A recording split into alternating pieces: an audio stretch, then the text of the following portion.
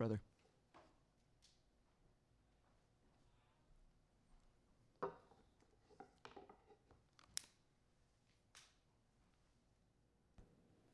Can everyone hear me? Yes. Make sure I'm on here. Let me move this out of the way here. Well, good morning, church. Welcome to Redeemer. I am excited to be able to share God's word with you today. It was about a month and a half ago. Pastor Matt and I, we meet weekly at 5:30 in the morning, and we've been meeting here at the church. And so we were both groggy at those times, but he told me, he said, David, at the end of the year here, I'm going to be gone on vacation with some family. Denton is going to be expecting his second child. And as we've discussed, we would like for you to preach. And so I was like, I don't know. But within a short amount of time, probably 5 to 10 minutes, we both agreed that this would be good, not only for all of us, but as a family to worship and to sit under God's teaching together. So again, for those who don't know me, my name is David. I've been a member of Redeemer for a little while now, and I'm grateful to have been able to build such great relationships with you all. Today, we will be in the book of 2 Corinthians. And if you have a Bible, and I hope you do, you can turn to 2 Corinthians chapter 8. In sort of the order for our time together this morning, we're going to work through the first half of chapter 8, right? And understand what is being said by the Apostle Paul. And then we're going to key in on a specific verse, being verse 9. We're going to expound upon the truths that are contained within it and bring it full circle regarding Advent and the Christmas season. So to give you a little bit of context, background for us landing in the middle of a book here, this is Paul's second letter to the church at Corinth. In his previous letter, 1 Corinthians, at the end of the letter, he instructed them with regards to a collection that he and the other apostles were taking up for the saints that were in Jerusalem. Most likely they were poor because of their Christian faith, and so Paul saw this as a good thing. But where we find ourselves today in chapter 8 is somewhere in the meantime. They have lost focus, whether it's doubt, frustration, or thinking that this is unfair. Paul has to write to them again to encourage them, to lift their hearts and minds to Jesus. He seeks to remind them of their commitment and the confidence that he has in their faith in the Lord. So if you would, most likely you're already there, I will pull up my Bible. 2 Corinthians chapter 8. I'll be starting in verse 1. Find it here. Awesome. Verse 1. We want you to know, brothers, about the grace of God that has been given among the churches of Macedonia. For in a severe test of affliction, their abundance of joy and their extreme poverty have overflowed in a wealth of generosity on their part. For they gave according to their means, as I can testify, and beyond their means, of their own accord, begging us earnestly for the favor of taking part in the relief of the saints. And this, not as we expected, but they gave themselves first to the Lord, and then by the will of God to us. Accordingly, we urge Titus that as he had started, so he should complete among you this act of grace. But as you excel in everything, in faith, in speech, in knowledge, in all earnestness, and in our love for you, see that you excel in this act of grace also. I say this not as a command, but to prove by the earnestness of others that your love also is genuine. Verse 9. For you know the grace of our Lord Jesus Christ, that though he was rich, yet for your sake he became poor, so that you by his poverty might become rich. And in this matter I give my judgment. This benefits you, who a year ago started not only to do this work, but also to desire to do it. So now finish doing it as well, so that your readiness in desiring it may be matched by your completing it out of what you have. For if the readiness is there, it is acceptable according to what a person has, not according to what he does not have. For I do not mean that others should be eased and you burdened, but that as a matter of fairness, your abundance at the present time should supply their need, so that their abundance may supply your need, that there may be fairness. Verse 15, as it is written, Whoever gathered much had nothing left over, and whoever gathered little had no lack. If you would, bow with me as we pray.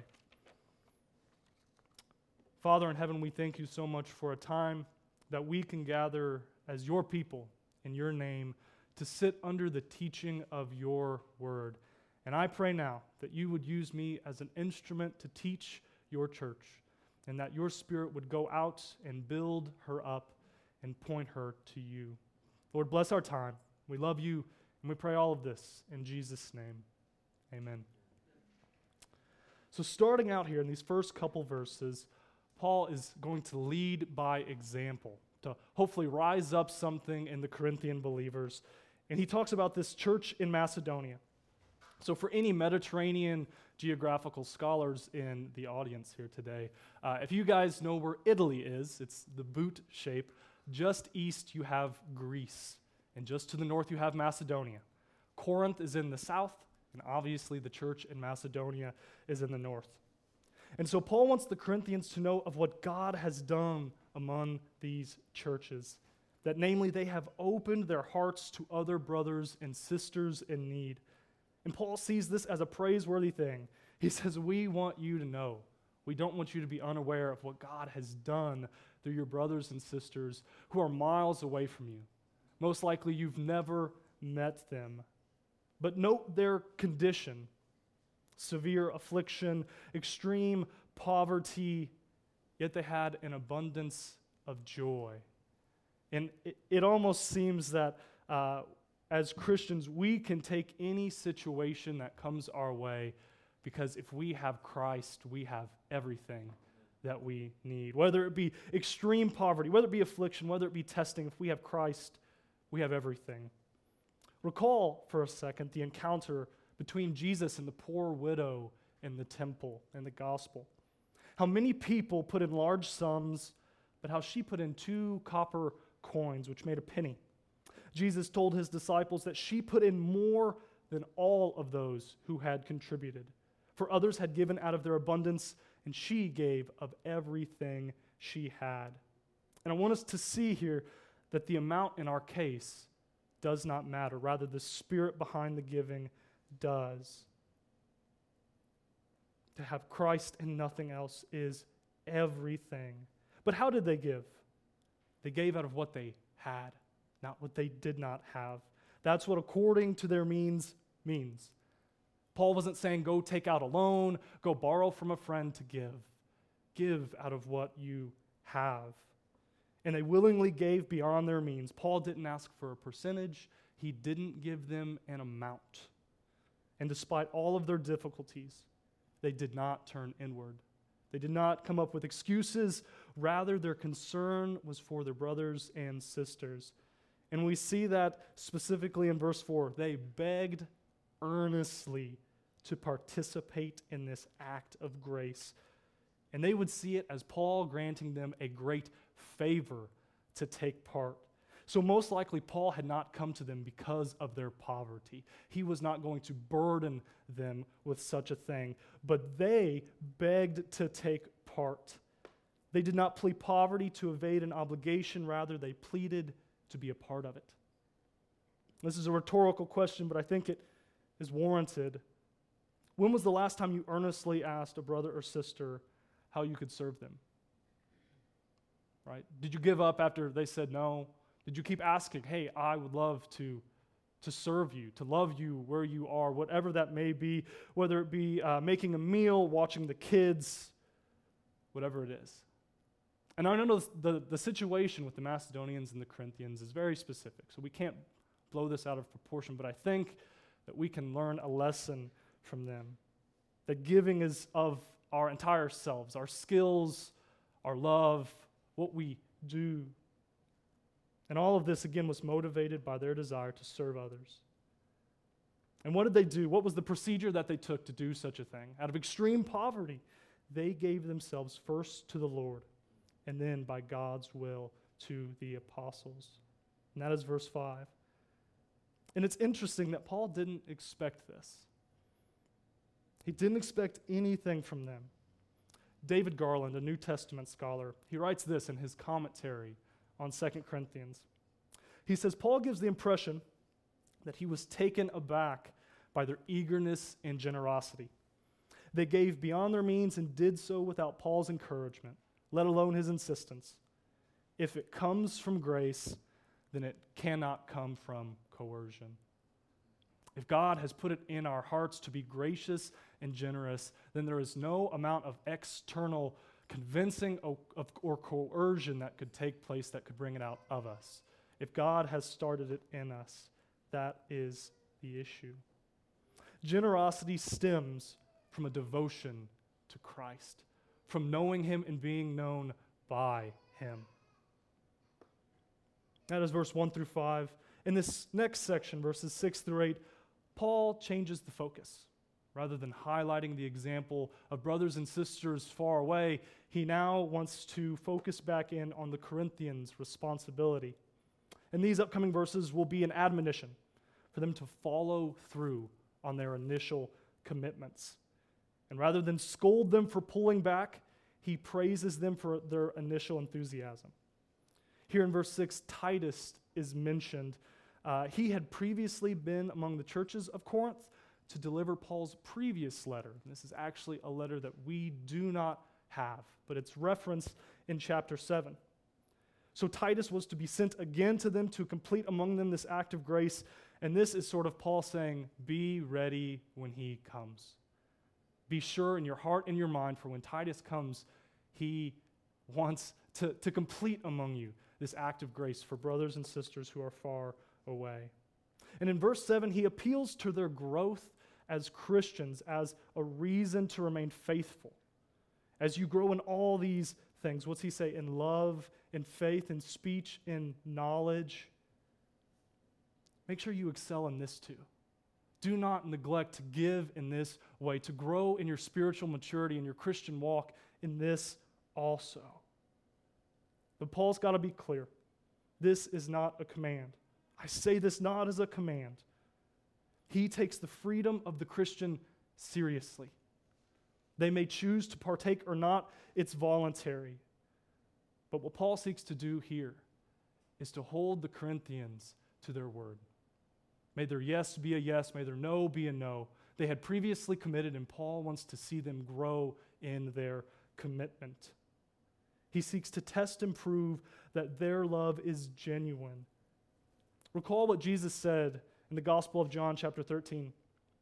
He says, by this, all people will know that you are my disciples, if you have love for one another. The Macedonians, empowered by God, acted out of poverty and affliction and gave generously. What will the Corinthians do? Will they shriek back? Will they pull away? Or will they walk by faith?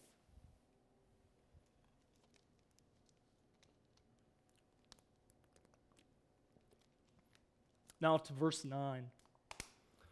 Paul seeks to finish his argument in a sense. If the earnest example of your brothers and sisters who are in a distant land was not enough to encourage you, to lift up your hearts, to move you in the right direction, maybe the example of our Lord himself will. Let's read it again. He says, for you know the grace of our Lord Jesus Christ, that though he was rich, yet for your sake he became poor, so that you by his poverty may be rich. Such a beautiful picture of the gospel, so tightly bound in a single sentence. This will be the latter focus of our sermon. But suffice it to say, simply put, what Christ has done for the church, his people, serves as an example in what they do for others.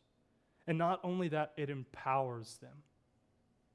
Can someone who has received such mercy and undeserved grace harden their hearts towards others? If we were loved when we were unlovely, how much more should we love those around us? It's a sobering thing to think about. Verse 10. And in this matter I give my judgment. Another way to translate that in the Greek is advice. In this matter I give my advice. You started doing this. You started, now finish doing it well. May your desire and your readiness to do it be matched by you completing it. It's to be done according to what you have, not what you don't have, but given great faith. Given great faith. Verse 13 and 14. Paul does not want to put an unnecessary burden on them. But what he will do in just a moment will glean from the Scriptures, glean from the Old Testament principles that should motivate and encourage them all the more. So all of this is about fairness, equity, and probably many sermons could be preached just on that topic. He says, your abundance now supplies their need. They're hurting, and they need your help. But so that their abundance may also supply your need in the future. See, it's not that everyone gets the same thing, but everyone gets what they need. Equity. And here in verse 13, Paul gleans from the book of Exodus chapter 16. And many of you may recall this when Israel had left Egypt. They were in the wilderness and they grumbled. And oh, did they grumble very often. And so what did God do? God was merciful and he provided manna. What is it? Right? Flaky substance that Israel would eat and be satisfied in. But some took more and some took less in the daily gathering. However, when it was measured, there was no lack, as God was gracious to provide for his people. So Paul seeks to boost their confidence in ours that God is able to use whatever we give and to multiply it greatly for his glory and for his people. So what can we take away from Paul's lesson? Again, 15 short verses that true giving is of oneself, not just of money. It involves the heart. The good news of the gospel is not about what we can get from God, rather what God has given us in Christ Jesus. Generosity, as we see it, comes from knowing Jesus Christ. He is our example and our motivation. And lastly, God is able to use whatever we bring. In the next chapter, chapter 9, Paul says, each one must give as he has decided in his heart, not reluctantly or under compulsion, for God loves a cheerful giver.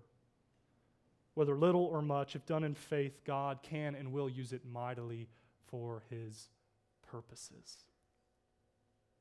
So now we've worked our way through the passage. You may be asking yourself, what does any of this have to do with Advent? And I'm glad that you would ask such a question. If you would, key back in on verse 9 with me. While it's true that Jesus gave us an example to walk in, however, Jesus was more than just an example. The culture around us today will say that Jesus is the reason for the season, and while we would agree, the message isn't complete. Right? It is just Jesus in a manger. Decorate your house, wrap the presents, but Jesus in a manger, and it stays there, and it's good. But there's a bigger picture of redemption that is unfolding before us, and the culture around us doesn't want to hear it. We cannot merely reduce Jesus to an example of how to love our neighbors when he came for so much more than just that. Advent is about Jesus' coming, his arrival to us, and let us first turn our attention to Jesus prior to his coming. This is our second point. Jesus is king. The first part of verse 9 says, he was rich. And it may be odd for us to think about how God can be rich, how Jesus himself is rich. But let's work through this. Let's think this out. Don't think that Jesus merely began to live when he was born in Bethlehem. Jesus existed far before the manger. Remember, he is eternal. There was never a time he did not exist. He was in the beginning with God and was God. He is truly God, truly man. He is the image of the invisible God, rich in power, in possessions, and status. But as God, does he not own and possess everything that we see and do not see?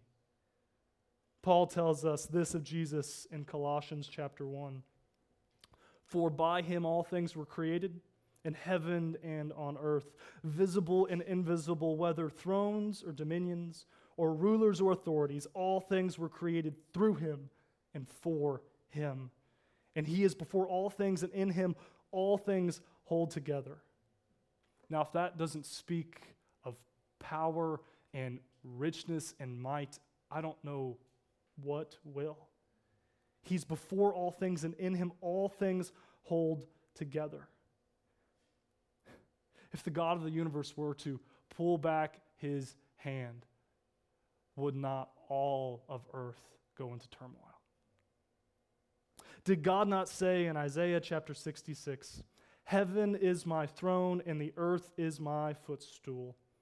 What is the house that you would build for me? What is the place of my rest? All these things my hand has made, and so all these things came to be. Yeah, I find it interesting that God would speak to Isaiah in such a manner. To think that Israel could build God a place for him to dwell in. The creator and maker of all that we see, the universe itself, could be contained in 4 square walls. Recall in the Psalms where God would say, "If I were hungry, would I ask you? Are not all the cattle of the fields mine?" All is God's. Power, riches, status. And recall the book of Job, our good friend Job, who we closely identify with. When God finally responded to Job, all of his groanings and his complaints, he said, "Where were you when I laid the foundations of the earth? Did you determine its measurements? Did you create the boundaries of the sea and carve out its depths? Did you create the stars and the galaxies above? Or do you command the animals on the earth? Do you provide for them?" This is our God, rich in power, rich in status. This is the pre-incarnate Word of God. This is Jesus, the eternal Son. And all of these things reveal how rich Jesus truly is. And there are plenty more, but again, for time's sake. We'll move on to our third point, that Jesus, the servant. Part B of verse 9 says, "Yet for your sake became poor." Recall Jesus in Mark chapter 10. "For even the Son of Man came to be not to be served, but to serve and give his life as a ransom for many." As it is Advent, let us begin with his poverty. Charles Spurgeon wrote these words. Hopefully you can track. It's kind of a long quote, so bear with me. But I think it truly paints what's happening here for Jesus becoming poor, for Jesus taking on flesh, being born as a baby. He says, "Now wonder, the infinite has become an infant. He upon whose shoulders the universe hangs now hangs at his mother's bosom. He who created all things and bears up the pillars of creation has now become so weak that he must be carried in the arms of a mother. He clothed himself in flesh. The eternal Son of God became a child. He cried, he slept, he needed his diaper changed." How crude. This is poverty. And Spurgeon is not finished, and neither are we. This is not the end of his poverty. He says, "Trace him, Christian. He has left you his manger to show you how God came down to man. He has given you his cross to show you how man can ascend to God. Follow him. Follow him all his journey through. Begin with him in the wilderness of temptation. See him fasting there and hungering with the wild beasts around him. Trace him along his weary way as the man of sorrows and acquainted with grief. He is the byword and scorn of those who were his own, rejected. Follow him until at last you meet him among the olives of Gethsemane. See him sweating great drops of blood.